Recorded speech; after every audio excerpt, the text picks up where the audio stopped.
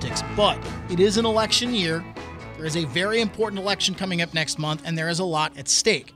So while I don't enjoy using Not in the Mood to talk about politics, we're going to do that this week. More importantly, we're going to talk about talking politics and talking politics in the workplace, which I'm sure many of you avoid as best you can, because who wants to talk politics at work?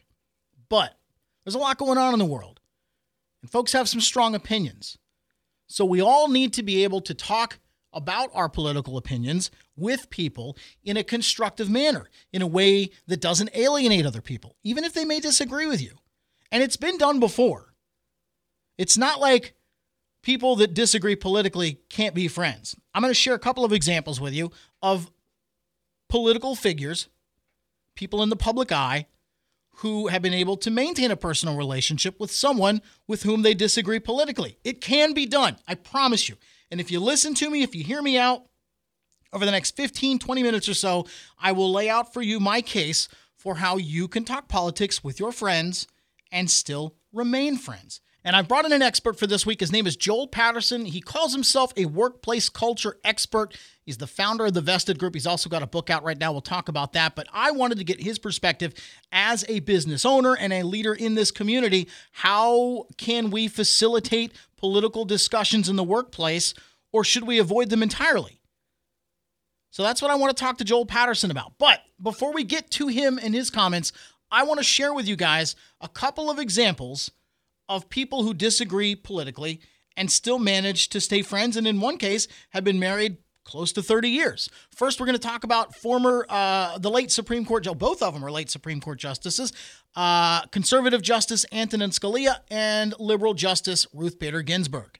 Now, it's well documented these two were actually friends, even though they disagreed vehemently on the bench and were at odds many times over their rulings in the Supreme Court. But personally, they were able to separate their personal disagreements, and they were able to stay friends. And by many accounts, Antonin Scalia and Ruth Bader Ginsburg were great friends and remained great friends until the end of Scalia's life. And obviously, Justice Ginsburg passed away just a few weeks ago. So that's a really good example. Workplace politics, where you got two people that don't agree, but somehow you managed to Antonin Scalia, one of the most conservative members of the high court, that we've had, versus Ginsburg, who's kind of the opposite end of the political spectrum. Yet somehow they were able to maintain a friendship that they had until the end of Scalia's life. The other example I want to share with you, you might know the names James Carville and Mary Matalin, both kind of behind the scenes in politics. Carville played an integral role in Bill Clinton's presidential campaign in 1988 and then his reelection campaign in 92. As for Mary Matalin, she was a Republican strategist and played an important role in the Bush administration. So you've got a Clintonite and a Bushite who managed to get married in 1993 and to this day are still married. Can you imagine the dinner conversations those two have had? And the beauty of it is, I'm sure they vehemently disagree. But at the end of the day, they were able to say, I love you in spite of the fact that we disagree politically. I still love you and respect you, and I honor your opinion enough to allow you a place to share that opinion, even though it's not my opinion, and I'm not going to bash you for it. And I firmly believe that if we were able to do this, all of us individually, if we were able to do this in our personal lives with friends and loved ones and relatives and cousins and people with whom we disagree politically, if we could find a way to focus on what unites us instead of what divides us in this country, I feel like we'd have a lot fewer people protesting in the streets. So keep that in mind as we join now my conversation with Joel Patterson talking about politics in the workplace.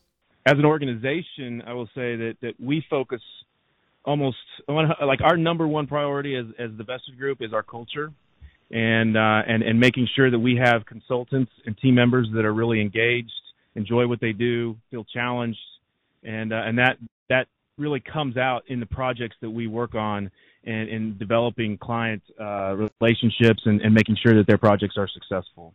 this is my second business to found, and the first business, we had some failure after a pretty good run early on. It sort of fell apart after about 7 years, and never really understood why that was until I started really investigating what culture was all about, and that allowed me to really make that the centerpiece when I started the Vested Group, of saying, all right, instead of always, the cliche of customers always right, instead of focusing on that, I'm focused on making sure that our people are happy and productive and engaged, and that in turn results in happy clients. And it's worked. We're in an industry that has a lot of turnover typically, and our turnover is very low. We have very successful projects. And we're on the best places to work list. Actually, we just won that award again a month ago. Every year, and we take that stuff very seriously. And we're doing a lot of unique things. We're heavy into coaching, as an example. We have a full-time coach that does nothing but work with our employees in an effort to help them become better versions of themselves and learning how to grow individually as well as professionally. So we take it very seriously, and we're very intentional about it, and it's paid off. And we're talking today about politics and talking politics in the workplace. And the workplace has changed in recent years with respect to the issue of politics. We're living in very divisive times, and it's just easier to not talk politics in work. Why is that? Well, about a month ago, I guess it's a little longer than that, a month and a half ago, a Cato Institute survey came out, and it said that 2/3 of Americans won't discuss politics at work. And I think what that does is illustrate just the divisiveness that's going on with the current election. And so it comes down to, how do you perceive that, or how do you lead your employees through that kind of thing? Do you allow them to talk about politics? Do you ask them not to? And another thing that on that survey that's even more troubling than people just not being willing to talk about it is that almost half of the people that are under 30 said that it is a fireable offense if they find out that one of their executives is a Trump donor. And when you start thinking in those terms and you start feeling obligated or entitled to let somebody go and because of who they support politically, that's a slippery slope that I don't think any of us want to really deal with. And that borders on discrimination and bullying, right? And there's a lot of other things you can't, race and gender and religion, you can't discriminate against that, but it seems like there's a subset of the people today in the business world that feel like you can actually let somebody go if they're a Trump supporter. And there were similar numbers for Biden supporters as well. And so, it just really got us thinking about what you need to do as an organization to make sure that you don't get caught by surprise when something like this comes up. You think about all the Zoom calls we're having as an example. Somebody might wear a political campaign shirt, a Trump shirt or something like that, and it's most likely going to upset somebody. Even if they won't say anything about it, they might be an introvert that doesn't really want to engage and doesn't really want to deal with the conflict that might create. But it doesn't change their feelings nevertheless, and you've got to recognize that. And so what I'm recommending to clients that I work with is that you just leave that stuff at home for now. When nobody's looking to stomp on your individual rights to communicate, it's not that at all. It's really more about recognizing that you have a job to do, and that when we're at work, recognizing that is not a topic that a lot of people feel comfortable with right now. And so you're better off just leaving that stuff at home and dealing with that at the dinner table or something. And it's even more important with the remote nature of the work that we have these days, because one of the biggest struggles for businesses right now is really figuring out how to keep their people engaged and how to keep them motivated and productive. And if you've got things like that sitting out there that are automatic demotivators, you're just compounding the problem. So it's better off just to leave that stuff at home. So what can employers do to foster the type of environment where employees feel free to express themselves politically? Well, I think that comes down to your culture. If you went into COVID with a culture that was toxic or that was not supportive of the employees, you're probably in even worse shape now.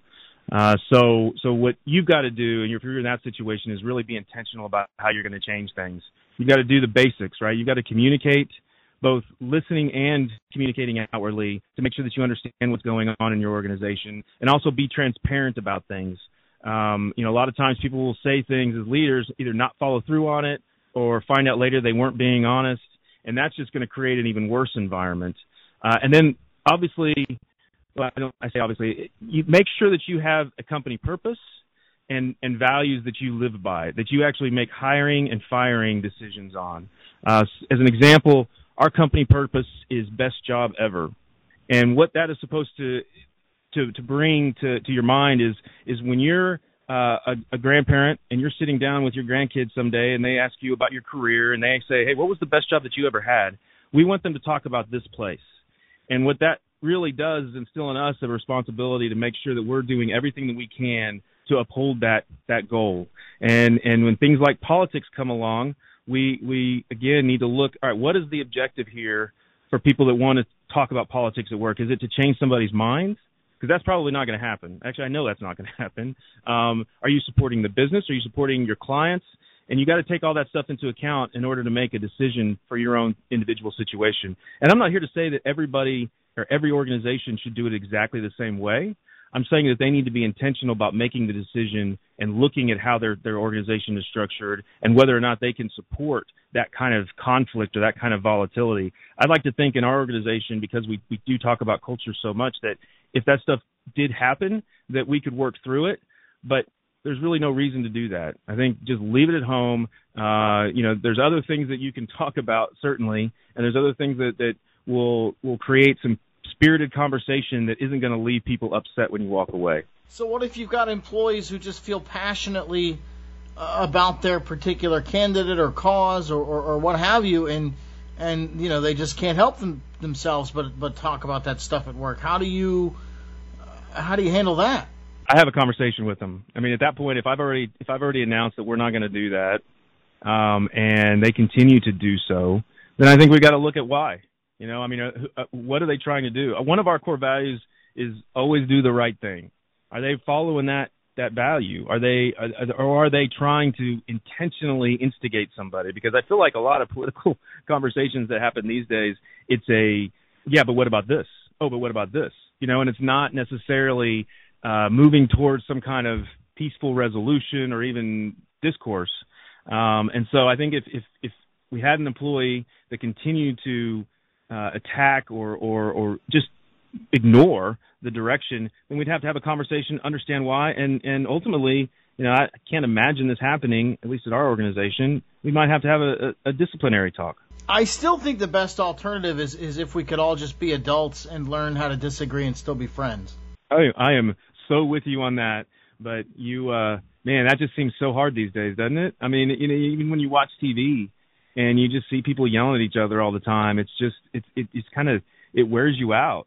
And unfortunately, I think a lot of that has just sort of infected the rest of the nation, and it's us versus them. I don't know when it became that, but it never, you can't have middle ground. You can't respect the other person's opinion.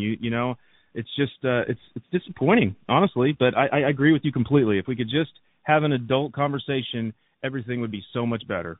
Now, I don't often bring a guest on and then immediately contradict them and say, go against what this guy just said. But, Joel Patterson's position as a business owner is that he just doesn't, he discourages his employees from talking politics at work.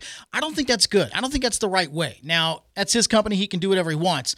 For me personally, my advice to you folks is find someone that you don't agree with politically and talk to them. But more importantly, before you get into the stuff that you don't agree on, find some common ground. Find something that you both agree on, whether it's border security, whether it's paying teachers more, whatever it is. If you can focus on finding common ground first and then get into the things that you disagree about, you can establish a rapport with that person first. That common ground is so important. And in the case of Carville and Madeline, their common ground was each other. In the case of Scalia and Ginsburg, their common ground was the high court, their responsibility to decide cases for the American people based on the Constitution. And to their credit, in both of these instances, you've got, really talented, intelligent people, successful within their field, kind of big players, if you will, in their school of thoughts. But they're able to separate that and find common ground with someone that they disagree with, and they're able to maintain those relationships. And nowadays, in this world that we live in where it's like everybody just wants to fight at the drop of a hat, it's more important today that we find things that we agree upon rather than what we disagree on. And like I said, if we could all find a way to come together and agree on the most important issues in this country, you're going to find that there's going to be a lot less civil unrest out there. And before you know it, we may actually find a way to work together and solve some of the problems facing our country. But we're not going to get anywhere until we can learn just to get along. At work, at the dinner table, at the bar, anywhere. So I challenge you, like I said, go find somebody that you know you disagree with politically and talk to them.